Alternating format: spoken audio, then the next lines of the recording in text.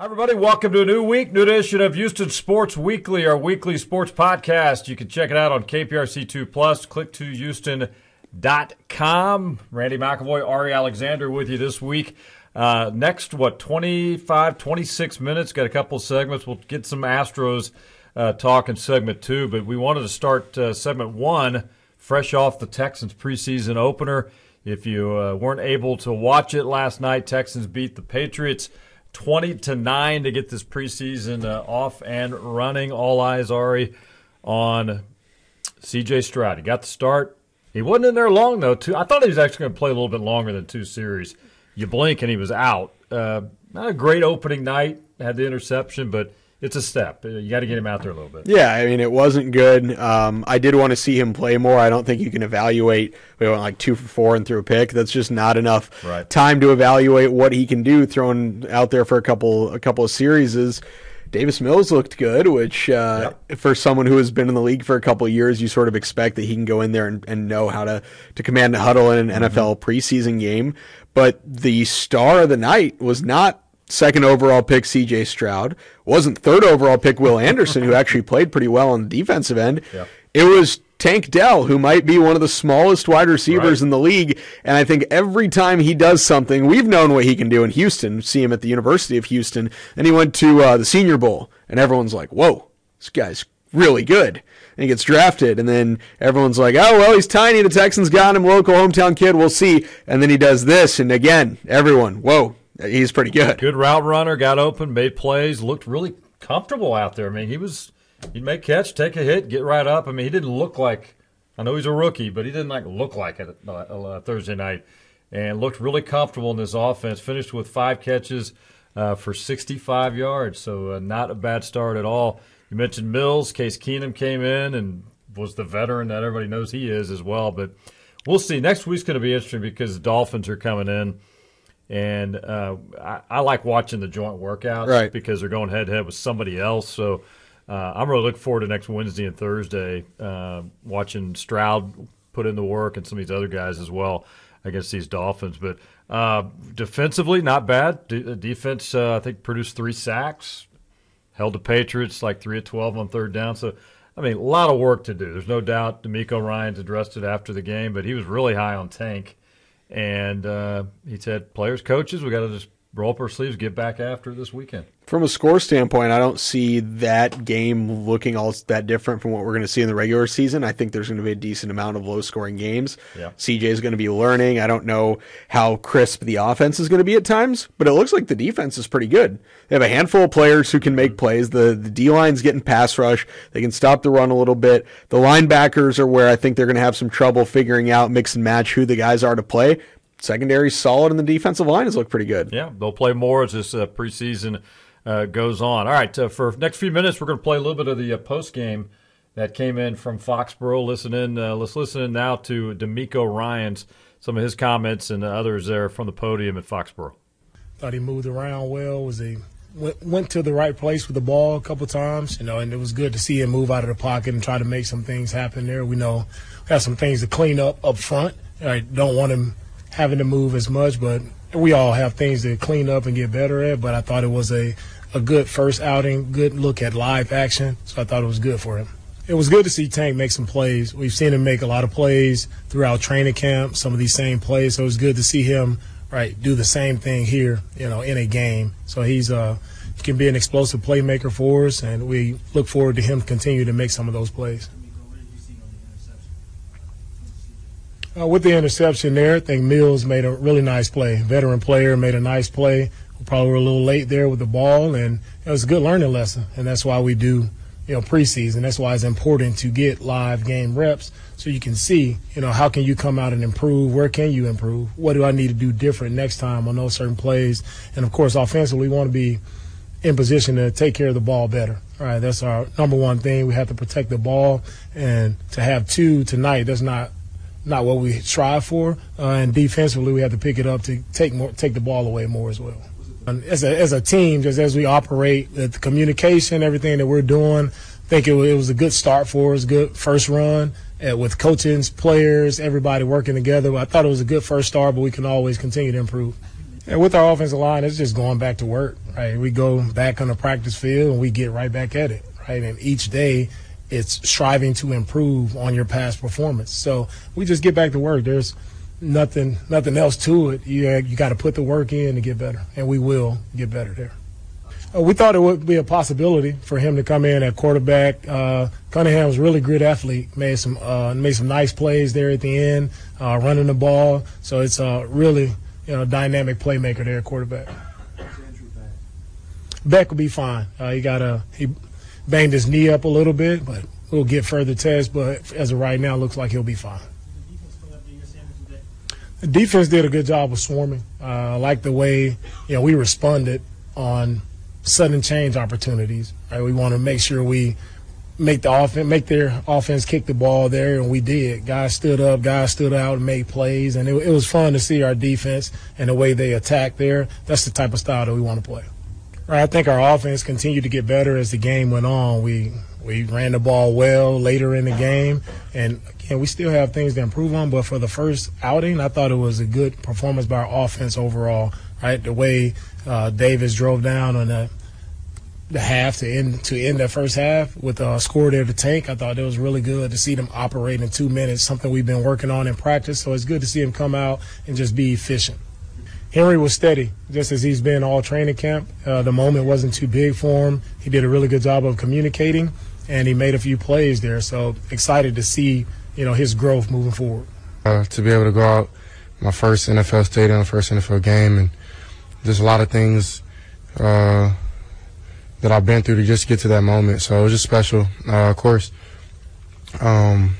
just wish I didn't do one mistake on one certain play, but other than that, thought I played solid. It felt good to get hit again, and just get back in the groove. I just think that preseason, that's what preseason is for. It's important just to get back and put your feet back in the water. So I'm not super excited how I played. Didn't get to play a lot, but just get my feet in the water, learn from my mistakes, and just keep growing. Trust my eyes. I seen a certain look to where I knew in film that they could run that to where the safety, if his man blocks, that he'll come off and really be locked into my eyes, and just lost track of that and just forced it. Should have just checked it down to Dalton, but it was a great play by Tube. I kind of just hiding out. He kind of was ducking low, so I didn't really see him.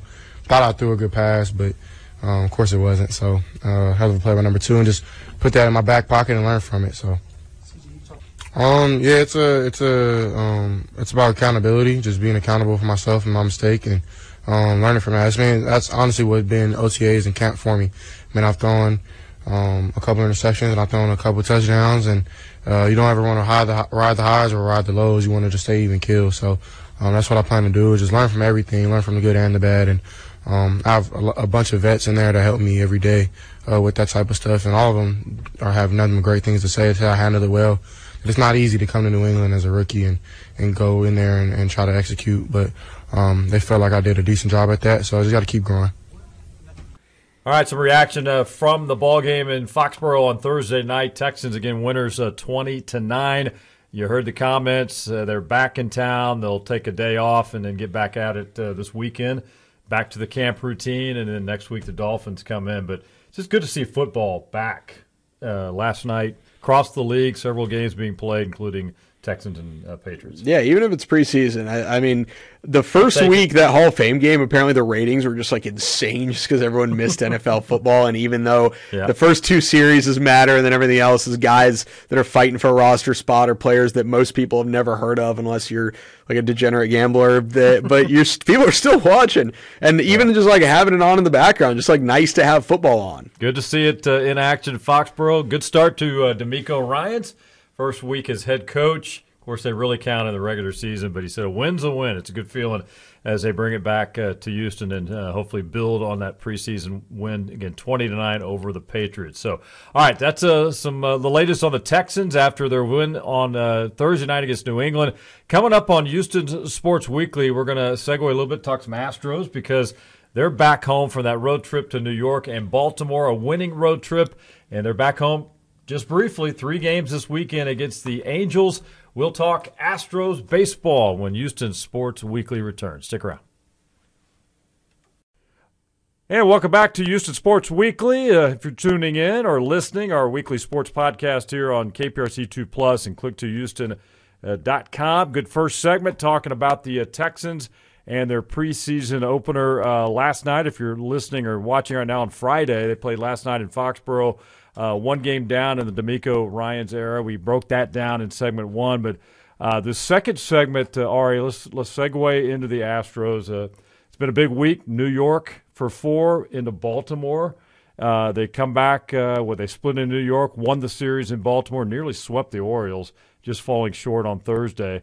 And now they're just back home for 3. But they're 116 games down, 46 to go. They're only 2.5 back. They're in really good shape right now. Yeah, it's a good sign to see what they were able to do against the Orioles. The Orioles have the best record in the American League right now, and they're not necessarily a team that I'm worried about in the playoffs, partially due to the fact that they haven't been good for years. They've never seen playoff baseball with this current group. Right. And from a pitching staff standpoint, you're lining up probably Framber Valdez, Justin Verlander, Christian Javier, guys that have a lot of playoff experience pitching against Jack Flaherty, Dean Kramer. I don't even know who else is in that.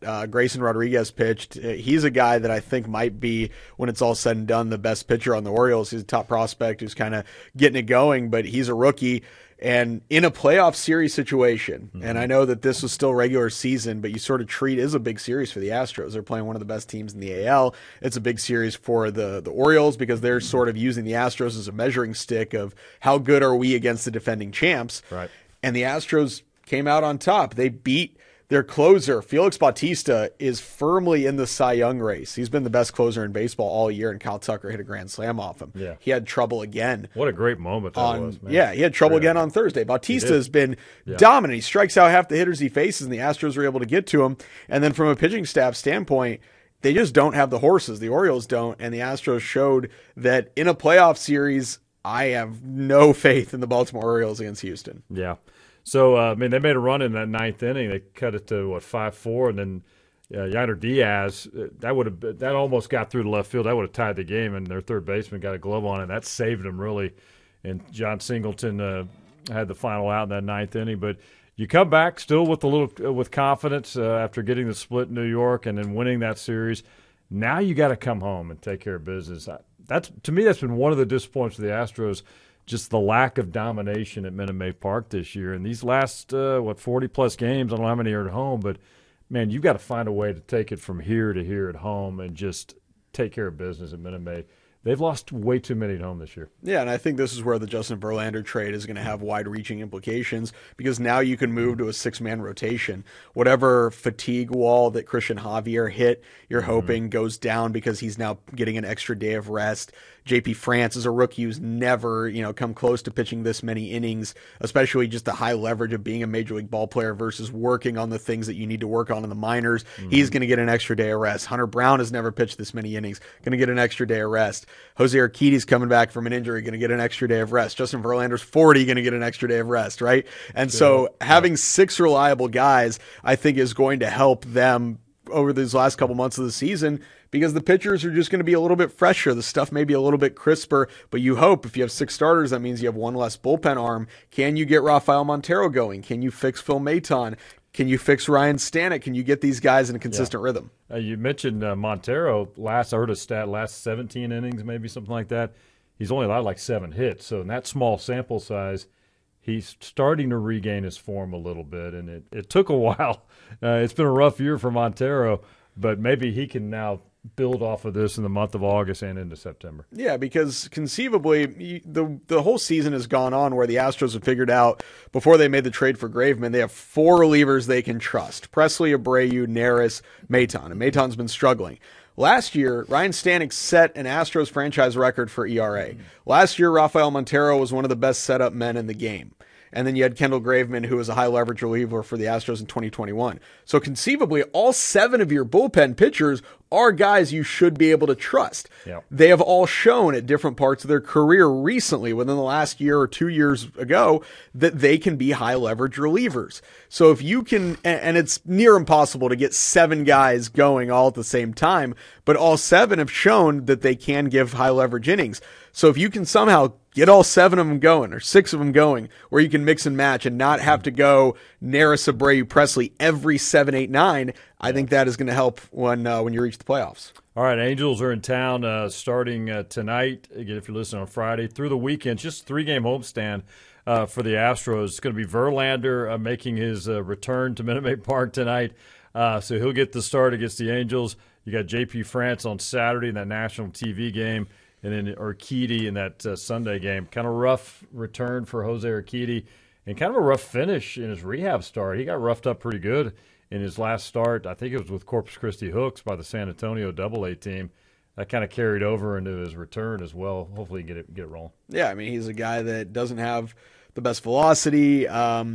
Just the spin rates and things like that have been going down since he was a rookie in 2019, since he had that good year last year. The injury obviously hasn't helped, but right now he's probably the number 6 guy out of those 6. J.P. France wasn't necessarily supposed to be in the majors at any point this year, but he's got a sub-3 ERA as a starter in half a season's worth of work. This is no longer a fluke. It's been a great story. He's seen half a season of work, and he's been excellent all season long, and you got to rely on him at this point. At this point, you trust J.P. France to give you good innings.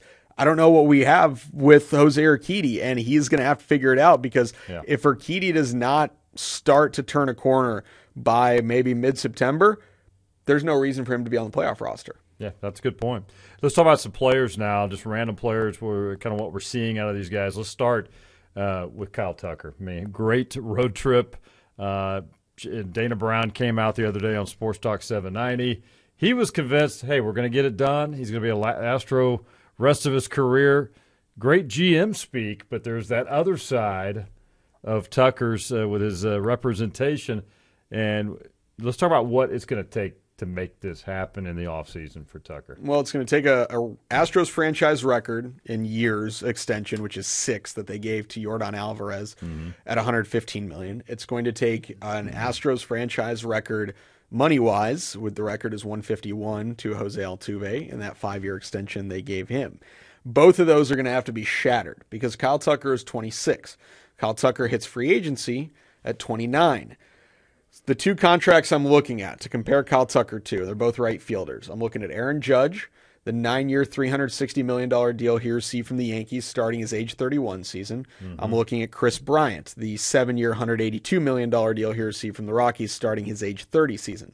Tucker's deal right in the middle. Right in the middle. Tucker's deal starts his age 29 season. Probably actually goes up just because of the inflation of baseball contracts. So you're now looking at a 29-year-old Kyle Tucker. Let's say the Astros are out of it, right? And just open market Kyle Tucker. 10-year deal, $280 to $300 million. So we're looking at 20. You think he can get that much? Yes, close to $300 million. Because look at Judge is 360. He's not getting as much as Judge. He is 2 years younger than Judge. He's a year younger than Chris Bryant. And based on what he's doing in his career, he is a MVP candidate. He's not going to win because of Ohtani. But he's received MVP votes in 2021, 2022. He's going to get MVP votes this year. And he's a Gold Glover. Gold Glover, 2-time All-Star. He'll be 29. Prime of his career. So you are getting 4 or 5 years of excellent Kyle Tucker production that you obviously have to pay on the back end if you're a team. And I got a little bit of a chuckle out of and again, Dana Brown was speaking the total GM language there. Hey, he wants to be, and he might want to be here, but it's business. Yeah. You're going to go where the deal is. You're going to go where the money is, no doubt about it. He's a Florida guy. I don't think it'll work out that way, but that direction. But I know he is comfortable here in Houston. Of course, has a name here and a part of the organization, but it's going to come down to will Jim Crane commit? Yeah, and he just hasn't very rarely. No. Only a handful of cases, as you mentioned. And there are some advantages that he had in those other deals, the Yordan Alvarez deal, where Yordan's one of the best hitters in baseball, but remember when he signed that extension, he's coming off some injuries. He's got the knee issues. They had to scope out his knee. And so that's sort of an advantage that the Astros have of we can price down Yordan Alvarez because there might be some injury concern there. Jose Altuve plays a non-premium position at second base. So even though the contract was huge, he makes $30 million a year, it prices him down a bit. Kyle Tucker is not priced down in any way. He is an outfielder. He plays a premium position in right field. Right. He runs. He hits for power. He hits for average. He does absolutely everything, and he is now in the prime of his career. Yep. And so for an extension to make sense, it needs to do one of two things.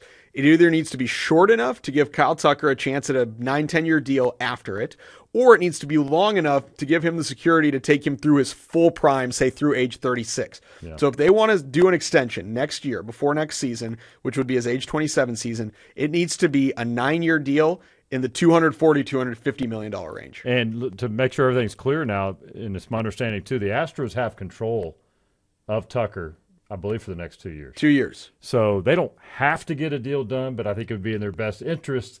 Let's get at the table here in the offseason. If you can buy out his free agent years, so let's say 7 free agent years at $27, $28 million, knowing that when he hits open market, there's a chance that he's going $28 to $30 million per free agent year, and that contract needs to be extended into his age 38, 39, 40 seasons. Yeah. Why not buy out that year and you take him to age 35, 36? And yes, it would shatter. 9-year deal, 240, 250 is roughly where I'm looking at. All right.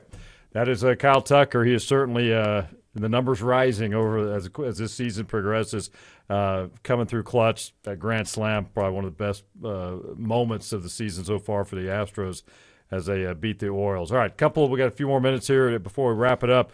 So about Alex Bregman, the job he's doing too. He's showing signs, and you look back since the All-Star break, he's hitting around 290. OPS, I think, is over 800. I mean, he's playing great defense too. So he's really coming into his own here in the final stretch of the season. Yeah, he's a guy that almost to the point where it's become underrated, that he's played great for a month and a half, 2 months now, doesn't get a whole lot of love. Kyle Tucker's been getting a ton of the attention. Jordan is now back from his injury. He gets a lot of the attention. There are players that have been getting negative attention for how they've been playing, and Bregman just kind of comes in, does his work, plays excellent defense, has been hitting better. He's bounced around different spots in the lineup, can hit 2, 3, 4, 5. And steady. Yeah, and he's a guy that you don't want to face in a pressure situation as a pitcher because he's just not going to swing at anything out of the zone. Yeah, and he's money when it comes to postseason too. For the most part, he's just over these years when he doesn't have a broken wrist. Yeah, when they keep the wrist healthy for sure. Jeremy Pena, your guy, my guy. It's been a struggle for most of the year, but small sample size. Let's say the last 10 days or so, he's 7 for his last 21. Had a 3-hit game, I think, one night against Baltimore. So here's another guy that now is starting to turn the corner after a rough start to this season. It'd be nice to get his bat going consistently. Yeah, there are metrics that are in his favor. There are metrics that are against his favor. He's not hitting the ball as hard this year. He's walking more. He's striking out a little less. They're small. Yeah. But the big story with Pena on the bat was this is a guy that strikes out a ton, the guy that never walks. And so if he is making marginal improvements, walking a little more, striking out a bit less, that'll help. You hope that the power comes back, the batted ball contact comes back. He's not barreling the ball up as much. Some of it may be mental, where he's just a little behind on the fastball, ahead on the breaking stuff. I think long-term he'll be fine. Although his strikeout number may be down, I still feel like he strikes out too much, man. He chases a lot. He does. Thursday was an example of an at-bat, his last at-bat, I think, of the game, way out of the strike zone and went after it, chased it. So just a little more disciplined at the plate, and I'm glad the number is going down. It's just slightly. Too high. It's just not. Yeah, I mean, it's not a drastic improvement. Yeah. It's a slight improvement. And this is his second year. There are holes in his swing. There are things he needs to fix. There are times he looks great at the plate. There are times he doesn't. Right. The good thing is you get a baseline from him because he plays excellent defense. All right. Before we wrap it up, let's talk about what's ahead for the Astros again. Kind of a weird schedule. They're coming back for 3 after going to New York and then Baltimore. Coming back for just this weekend against the Angels for 3, and then they're back out on the road, but for only 3 games, going to Miami. Miami is one of those pesky sneaky teams, good too. teams. You got to be careful down there. And then they're going to come right back home against Seattle and Boston. So I think this is not the Astros season like we've seen the last few, where they've run away with things in the AL West. They're in it right now. And Justin Verlander made a good point at his press conference in New York on the very subject, like, hey, maybe it's good for us to jump in and be in a tight race where we don't get too comfortable in the last part of the season, where we're focused and locked in every day. I mean, maybe, but I also think it helps when you can rest guys and you have a 10-game division lead. Plus, do the Astros really need more high-leverage games? They've played in the playoffs for like 6 straight high-leverage games constantly for 6 years. I don't think they necessarily need any more of that. Well, we'll see. I think they got 3 more with the Rangers, I believe, or is it 6? Okay, so 1 more series with the Rangers. Hopefully we'll get a Scherzer-Verlander matchup. That'd be outstanding. Is that in Arlington, by the way? Tee off on Scherzer? I think it might be in Arlington. So anyway, so that's the latest on the Astros. Again, go out and support them. Justin Verlander on the mound coming up tonight. And then J.P. France and Jose Urquidy round up the weekend before they hit the road again. So, hey, it's been a fun Houston Sports Weekly, a good segment on the Texans. So the preseason off and running for those guys. And the Miami Dolphins will come in. They'll play the Texans next Saturday. They'll have a couple of days of joint workouts. And then after that, it'll be on to New Orleans. And they'll have joint workouts with the Saints as well. And, man, we're inching closer to get this season off and running. So, hey, thanks for watching. Thanks for listening to another week, another edition of Houston Sports Weekly, our weekly podcast. As always, on click2houston.com and KPRC2+. Have a great weekend, and we will do it again next week here on Houston Sports Weekly.